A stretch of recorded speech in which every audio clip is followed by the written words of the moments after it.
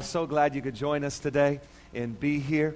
I'm looking forward to today's message. I've been studying and praying all week, and I believe that today, as we begin to go into Romans chapter 6, if we can grasp what God wants to say to us today through this passage, that it's going to revolutionize your life. It's going to change you. How many of you guys believe that?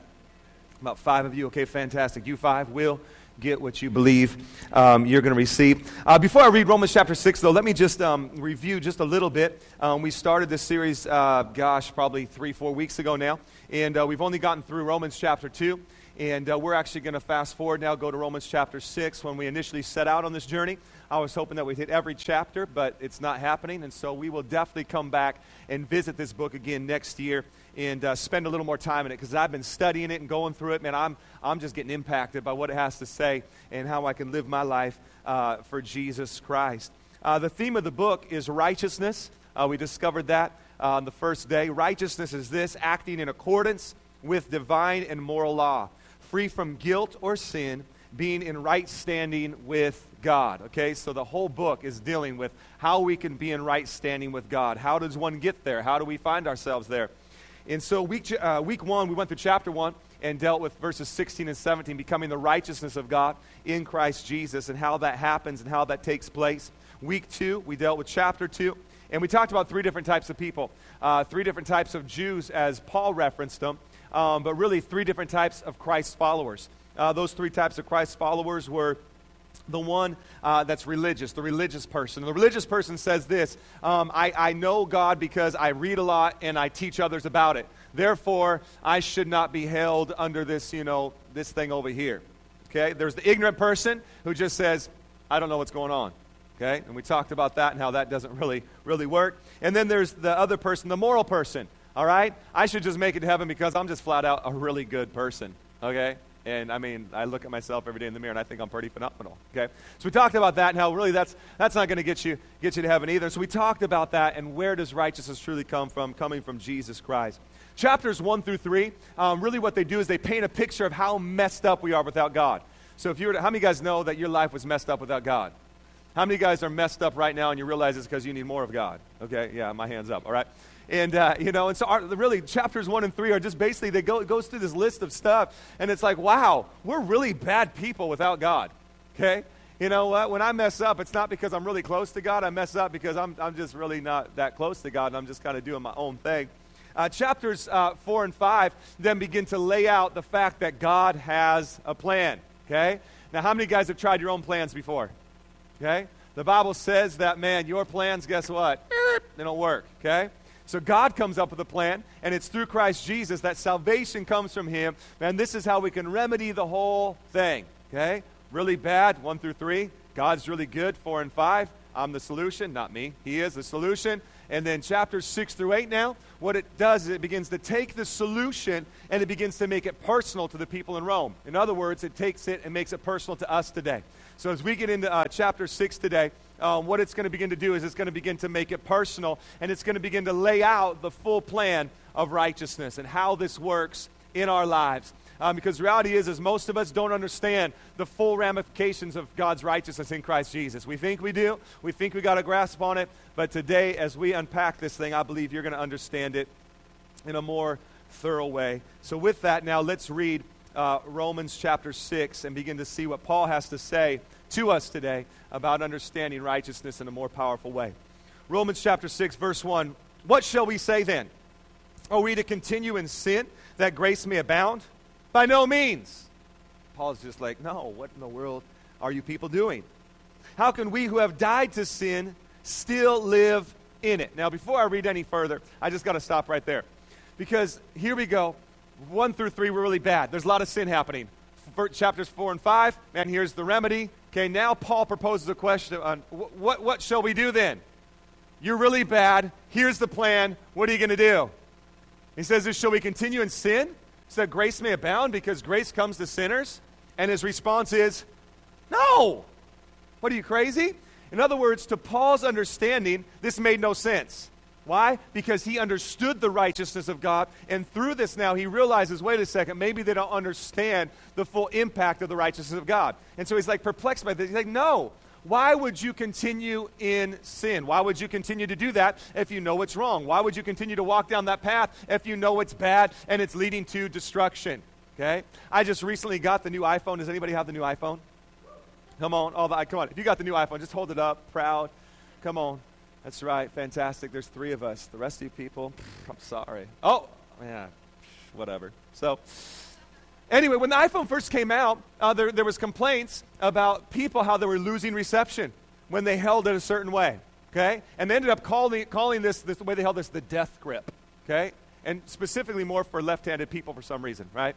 Sorry, lefties. And so these left-handed people, when they would put the death grip on their phone and hold it, it would lose reception. And so Steve Jobs, the CEO of Apple, started getting emails, and the emails were like, dude, you need to fix this, you need to remedy this, what's going on with this? And his simple response was this: stop holding it that way. Light bulbs coming on. Bing, bing, bing, bing, bing. In other words, if you know that when you hold it that certain way, it's going to lose reception, don't hold it that way. Anybody else? Like, yeah, duh, Okay. Here's the reality with us, okay? If we know that that is sin, stop holding it that way. Stop going that direction. Stop doing that. Okay, furthermore, if we know that going down this path is going to create issues in my life, stop going down the path, okay? Now, if I know there's certain things that upset my wife, and I know that, I'm going to stop doing them because I don't want my wife upset, because then I'm upset. And then my children are upset. Then the church is upset, okay?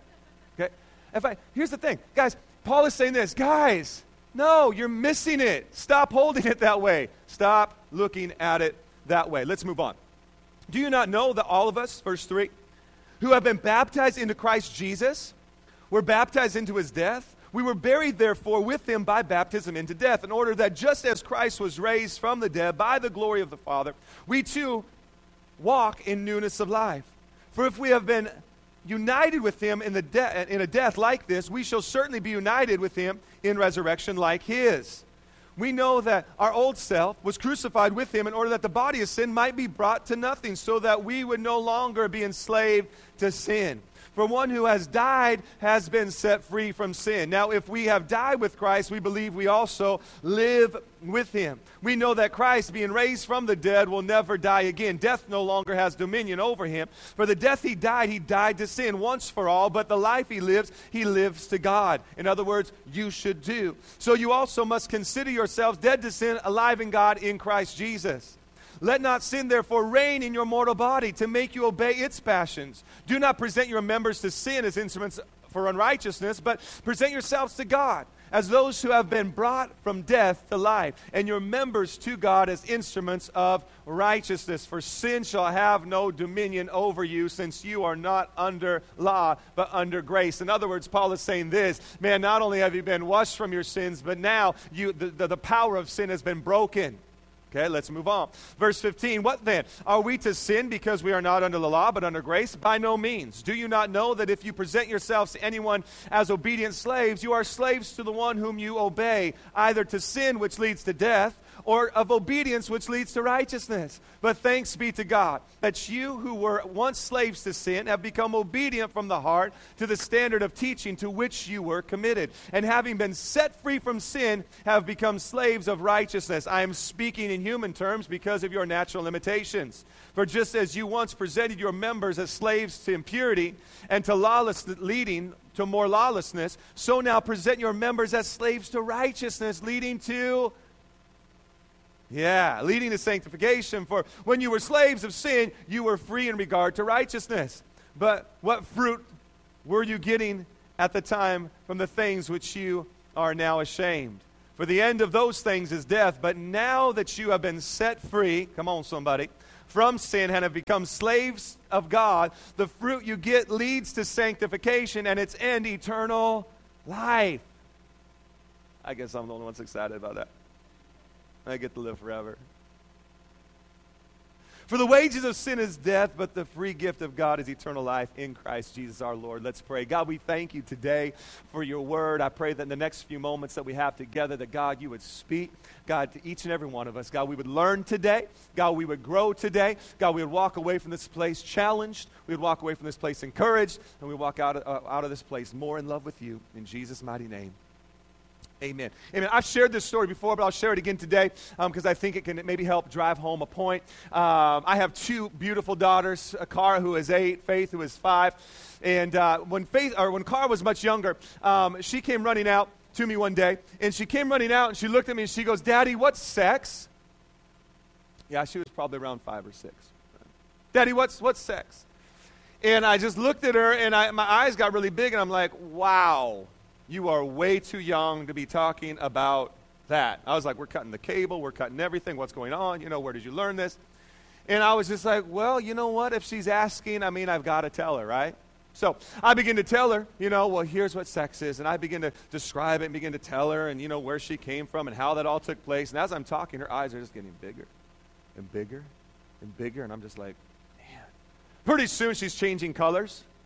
She's getting like she looks like a Smurf. I'm thinking, oh my gosh, what did I do to my daughter? How am I supposed to retract this conversation? I've already gone this far, and so her eyes are getting bigger, and they're like starting to bug out of her head. And so now I'm starting to get worried. I'm like, baby, well, why do you want to know what sex is? And she goes, well, Mommy told me to come out here and tell you that dinner'd be ready in a few secs. I was like, wow. Whoops. Whoops. Yeah. Blew that one, right? And I'm just like, whoa, she meant S-E-C-S.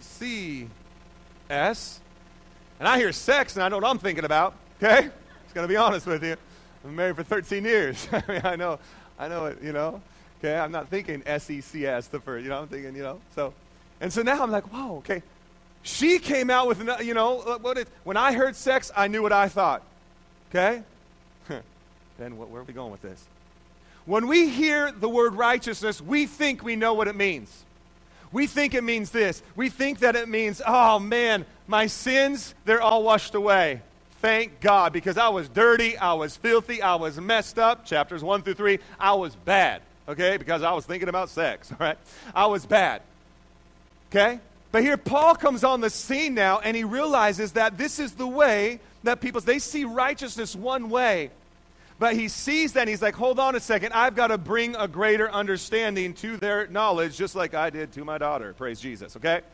Paul says, look, I've got to tell you the full package of righteousness. I've got to explain it to you, because every time you hear it, you think, man, okay, that stuff's gone, okay? But there is more to the story. There's more to it. Paul says this, look, there's 2 parts to righteousness. There's a part called justification, and there's a part called sanctification.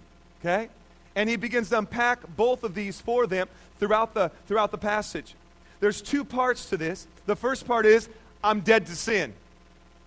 That's the part that we all seem to grasp. Sweet. Sin is no longer on me.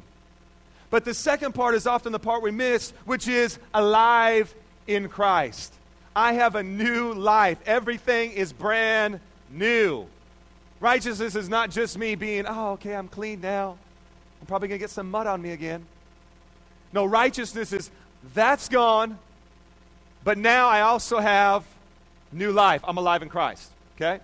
Paul puts it this way. He says, if you were baptized into the baptism of death, which is the part they grasped, yes, we understand that, then you also, in the likeness of his resurrection, okay? Now, when Paul was talking about this, he was specifically referencing what took place in the Old Testament, okay?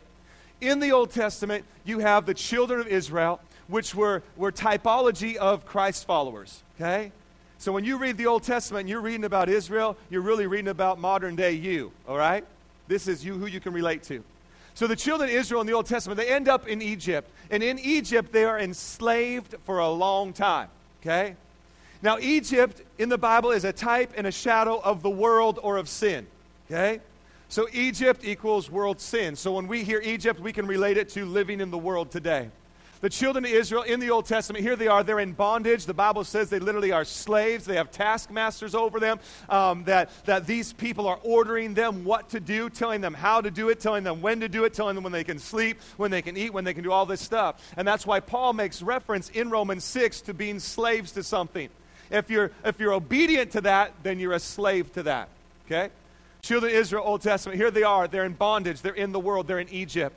Okay? God raises up a man named Moses for one purpose, to go in and begin to bring the people of Israel out of Egypt, or to begin to bring people out of the world. Okay? Now this is a long transition, but as the transition begins to take place, and as they begin to leave Egypt, or as they begin to leave the world, they come to a place called the Red Sea. And this is where Paul begins to reference baptism. They come to the Red Sea. At the Red Sea, a miracle takes place, and the Red Sea is now parted. Okay, the waters part. Pretty phenomenal, huh? Okay, the waters part. There's dry ground, and God commands them to walk over on dry ground. As they walk over on dry ground and they're passing through the Red Sea, this is where they are being baptized. They are literally having the world or Egypt washed off of them. Are you with me? They're leaving Egypt behind. They're being baptized as they go through the waters, and they're walking into a new place, all right? So, man, that which is behind them, wow, look, Egypt's gone. Man, the world is gone. Sin is gone. Man, that was really bad back there. Man, I did all this stuff in Egypt. Man, I was a really bad person, okay? So here they go, and they go through the waters, okay? The cool thing about the story is it doesn't stop there, okay? It didn't stop just passing through the waters and, okay, sin is washed off my life. Egypt is washed off my life, okay? The Bible says that the Egyptians are so ticked off that they begin to pursue the children of Israel. And as they begin to pursue the children of Israel, what does God do? God now closes the waters on Egypt and destroys them so that they can no longer pursue the people of God. Okay, now stay with me. Okay?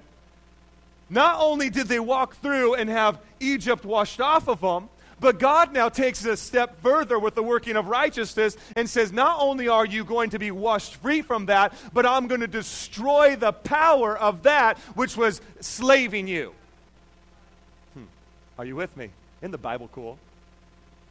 Not only am I walking away from Egypt and wow, man, that stuff, this is what Paul is saying. Listen, guys, not only are you washed free from sins, but now that sin that had power over you, I've broken that power, I've destroyed that power. It will no longer chase you down, it will no longer come after you, and no longer has power over your life. This is the full package of righteousness. This is what Paul is trying to convey to the people in Rome. This is what God wants us to know today. Because too oftentimes, ladies and gentlemen, we live somewhere in between. The Bible says in Ephesians, let me give you the exact reference. The Bible says in Ephesians 2:6 that we are seated with Christ in heavenly places. Okay? We are seated. In other words, when you get right with God, when righteousness has its full effect in your life, you are now seated with God in heavenly places. We'll call this one heavenly places because it's higher than that one. Okay. Plus that one's brown and gross and dirty and hard metal like the ones you're sitting in. So we'll call this the place of sinners because you're all sitting in it. Okay. Just kidding. Okay. When righteousness comes, when the Bible says anyone who calls upon the name of the Lord shall be saved. Now stay with me because this is going to continue to get better. Anyone who calls on the name of the Lord shall be saved. Wow, I'm saved. I have the brown, dirty chair washed off my life. Praise Jesus. Okay? And this is where we understand, oh man, that's so good to be, oh man, that's fantastic. Righteousness, I've been justified. What's the justified simple definition for you? Just as if I'd never sinned. So the righteousness of God, justification comes, and it makes it just as if I'd never sit in that metal brown chair. That's uncomfortable. There's a reason why we use these. It's to keep you awake while we talk to you, okay? So there it is. Man, it's gone. But we get stuck right here, just kind of thinking that, wow, it was so good that was washed off me. See, there's three types of people, okay? There's those that are enslaved to sin. There are those that are seated with Christ in heavenly places, and there are betweeners. They're betweeners. Now, in all my years of ministry, I've come to understand something. That the majority of Christ's followers get stuck right here for far too long. And they're betweeners. We should probably have another name in our church for people. There's Christ followers, betweeners. All right? Which one are you? Okay. And they get stuck right here. They understand, okay, I'm no longer there, but I'm not quite. That's what the Bible says this in John 10:10. That the thief comes to kill, steal, and destroy, but Jesus has come to give you life, and that you might have that life more abundantly. Okay? We get stuck in the might part for way too long. He came to give us life, and that we might have that life more abundantly. But we get stuck right here, and this is what happens when you get stuck right here. You begin to get into a legalistic mentality. You are not fully set free. How do I mean you begin to live in legalism? Because we're out of that, but now we walk in fear, wondering if I'm ever going to go back to that. Thinking to myself, well, I can't do that, and I can't do that anymore, and I can't sleep around with my girlfriend or my boyfriend, and I can't get drunk anymore, and I can't look at those pictures anymore, and I can't do this, and I can't do that, and I can't. That's legalistic. But that's where so many Christians live their life. I can't, because if I do, I'm going to end up back in that chair, and I've sat in that chair every Sunday at Urban, and it's uncomfortable. I don't like it, okay? It's in this place where we get filled with fear, and we get filled with doubt, and we get filled with disbelief. That's why because here's what happened. When the children of Israel, this is so much fun. I'm having fun today. You having fun? Even if you're not, I don't care. I am, okay? It's all about, I'm just kidding. Here's what's cool. They passed through the Red Sea, baptized, sin's power destroyed, and now they're walking forward, okay? They are literally leaving Egypt, and they're going to Canaan. Egypt to Canaan. You got that? Brown chair to beautiful black chair. Your chair to my chair. Okay? They're leaving Egypt, going to Canaan. Okay? If you study it out, it is an 8-day journey. 8 days. From Egypt to Canaan. Guess how long they were making that journey for? Read your Bible. You'll find out, okay? It was much longer than 8 days. Like, way longer. Like years. Lots of them. Only an 8-day journey. What happened? They got stuck in the middle. They got stuck right here. And you know what they called that place? They called that the desert. I lived in Vegas for 3.5 years. I don't like the desert. Are you with me? I'm in the promised land now. I'm in Canaan. I am in San Diego. And I'm never leaving. Praise Jesus. Okay? We're still trying to get some people out of the desert. Okay? Here they are. They're stuck there for a really super long 8-day journey. Okay? There they are. We get stuck right here sometimes. And it was in the desert. If you read Hebrews, Hebrews says this. It was because of their evil heart of unbelief. Wow. They lacked faith. They doubted. In this place right here, this is a place of doubting. This is a place of fear. This is a place of legalism. Here we live in fear, wondering, oh my gosh, am I ever going to go back there? I hope that, sin, I hope I don't, man, if I see that picture again, then I might end up doing this. And if she comes over again, I know that we're going to end up doing this. And man, if alcohol gets in front of me, man, I can't control myself. And, oh my God. Okay? That's a place of fear. Okay? I just can't do it. I can't. Okay? We got stuck right here. God does not want you to live in fear. Okay? Now let me just say this. Righteousness does not just cover our sins. It covers every area of our life. When we talk about that we're no longer in that, but we're in this, we're no longer in that seat, but we're in this seat, that does not just mean that our sin is gone and that the power of it's broken. It means that poverty is gone and the power of poverty is broken. It means that sickness is gone and the power of sickness is broken. It means that emotional distress is gone and the power of emotional. It means that if you have an addictive personality and you keep getting pulled this way, that when righteousness comes in your life, not only are addictions taken away, but the power that it had over your life is broken in Jesus' mighty name. But we get stuck right here. God wants us to have life that we might have that life more abundantly. Too many of us live somewhere between Egypt and Canaan. New Testament, some of us live our life in between the day Jesus was crucified and the day he was resurrected. My sins died at the cross. Sweet, sin's dead. Keep reading the story. But he rose from the grave so that you might have newness of life. Death, where is your sting? Grave, where is your victory? Jesus defeated not only the sin, but he defeated the power of sin so that you don't have to live under it any longer. Amen. Amen. This is where he wants you to get out of here, because in here, man, there's fear. We think about our health sometimes, and I think Google is one of the greatest blessings and one of the greatest curses. I found myself the other day, we were camping. We're sitting around, we're camping. What would we do without iPhones? We'd be in a conversation, someone would come up and like, oh, hold on, let's Google that. Probably about 7 times per conversation. Oh, I don't know. And then you Google it and you're reading about that, and what does that mean? I don't know, let's Google it. Okay? All right? It's like, you Google everything, right? Here's where it's bad though, okay? If you have really bad health insurance, or if you don't have health insurance at all, what's the first thing you do when you start having a little pain? You Google it. Right? That is a mistake. That is from the devil right there.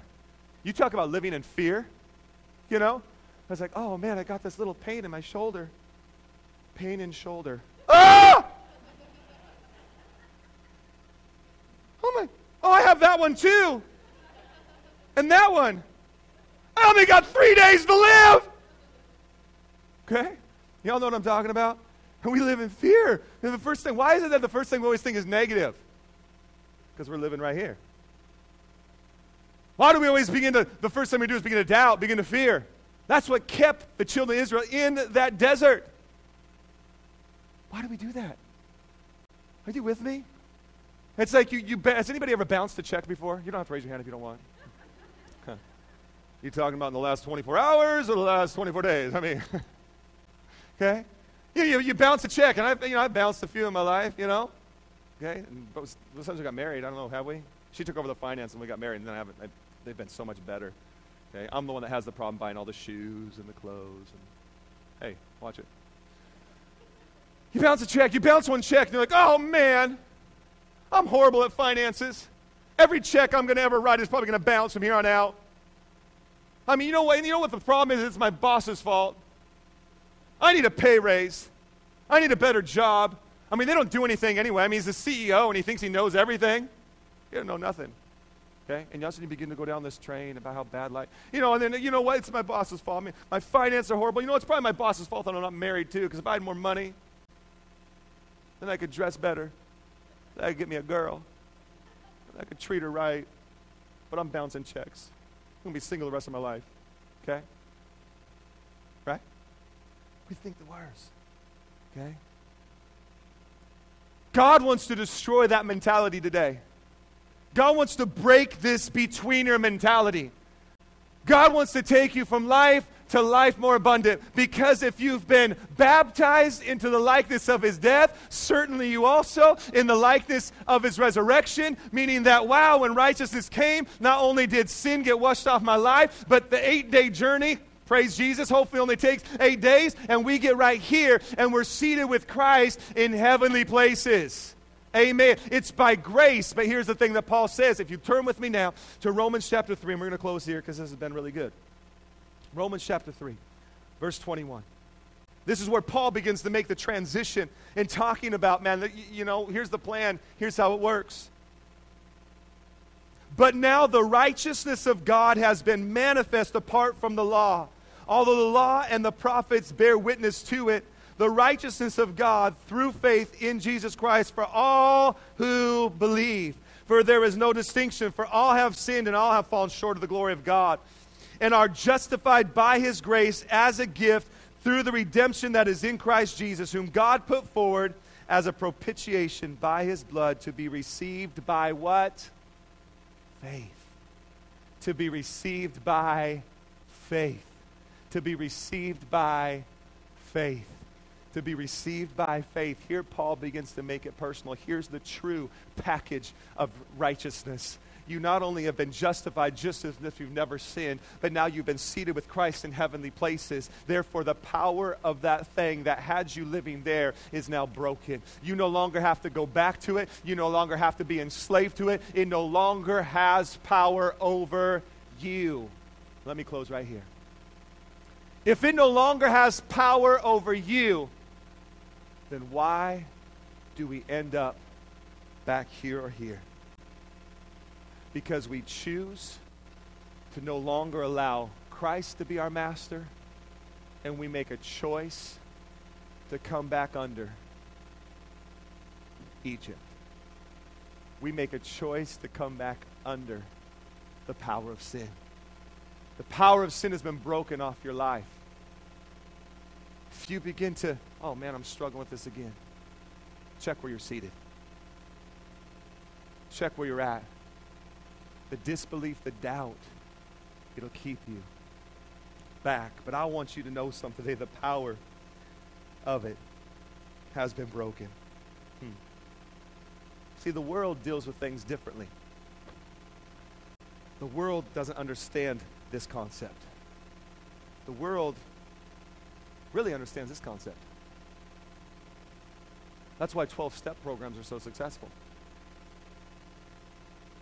Do they have a place? Can they help people? Yeah, but listen to me. It's not their program that makes it successful. It's the community of people that are holding you accountable that make it successful. Anybody that's ever been through one will probably bear witness to that. Without accountability, same is true in the Christian walk. But see, the world understands this, but they don't have an understanding that you can never get free. Hi, my name is Ben, and I'm an alcoholic. But I've been sober now for 175 days. That's not true, by the way. I'm not an alcoholic. But just want to clarify. Some new people might be like, whoa. I knew this was a new church, but okay. And for the rest of their life, I am so-and-so, I'm alcoholic. I've been free for 7 years and 13 days.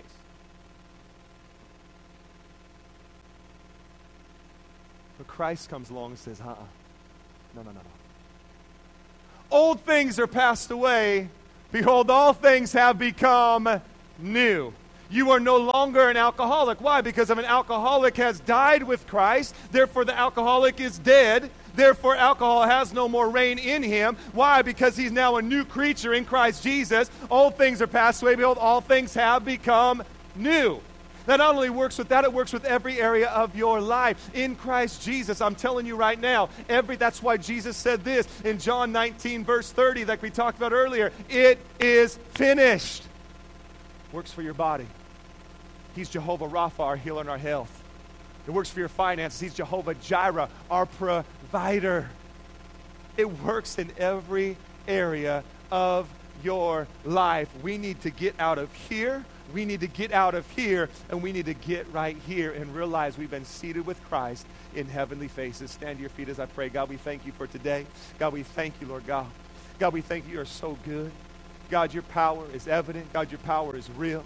God, your power is being manifest right now. Just close your eyes for a minute, because I believe that today someone's going to get set free right now. Someone's going to step into life more abundant. Someone's going to step into the abundance of grace, the abundance of righteousness. There are some of you here today that you've been living in the between. You've been living in the between. He's coming today saying, no, I want you to get on. Righteousness has two parts. Justified just as if I'd never sinned. Sanctified, a new life in Christ Jesus. Justified, my sins are washed away. Sanctified, I'm walking in the fact that sin's power is broken. Poverty's power is broken. Sickness power is broken. Emotional distress is broken. Uncertainty is defeated at the cross of Jesus Christ. It's complete, it's full, it's effective, it's real, and it's for you.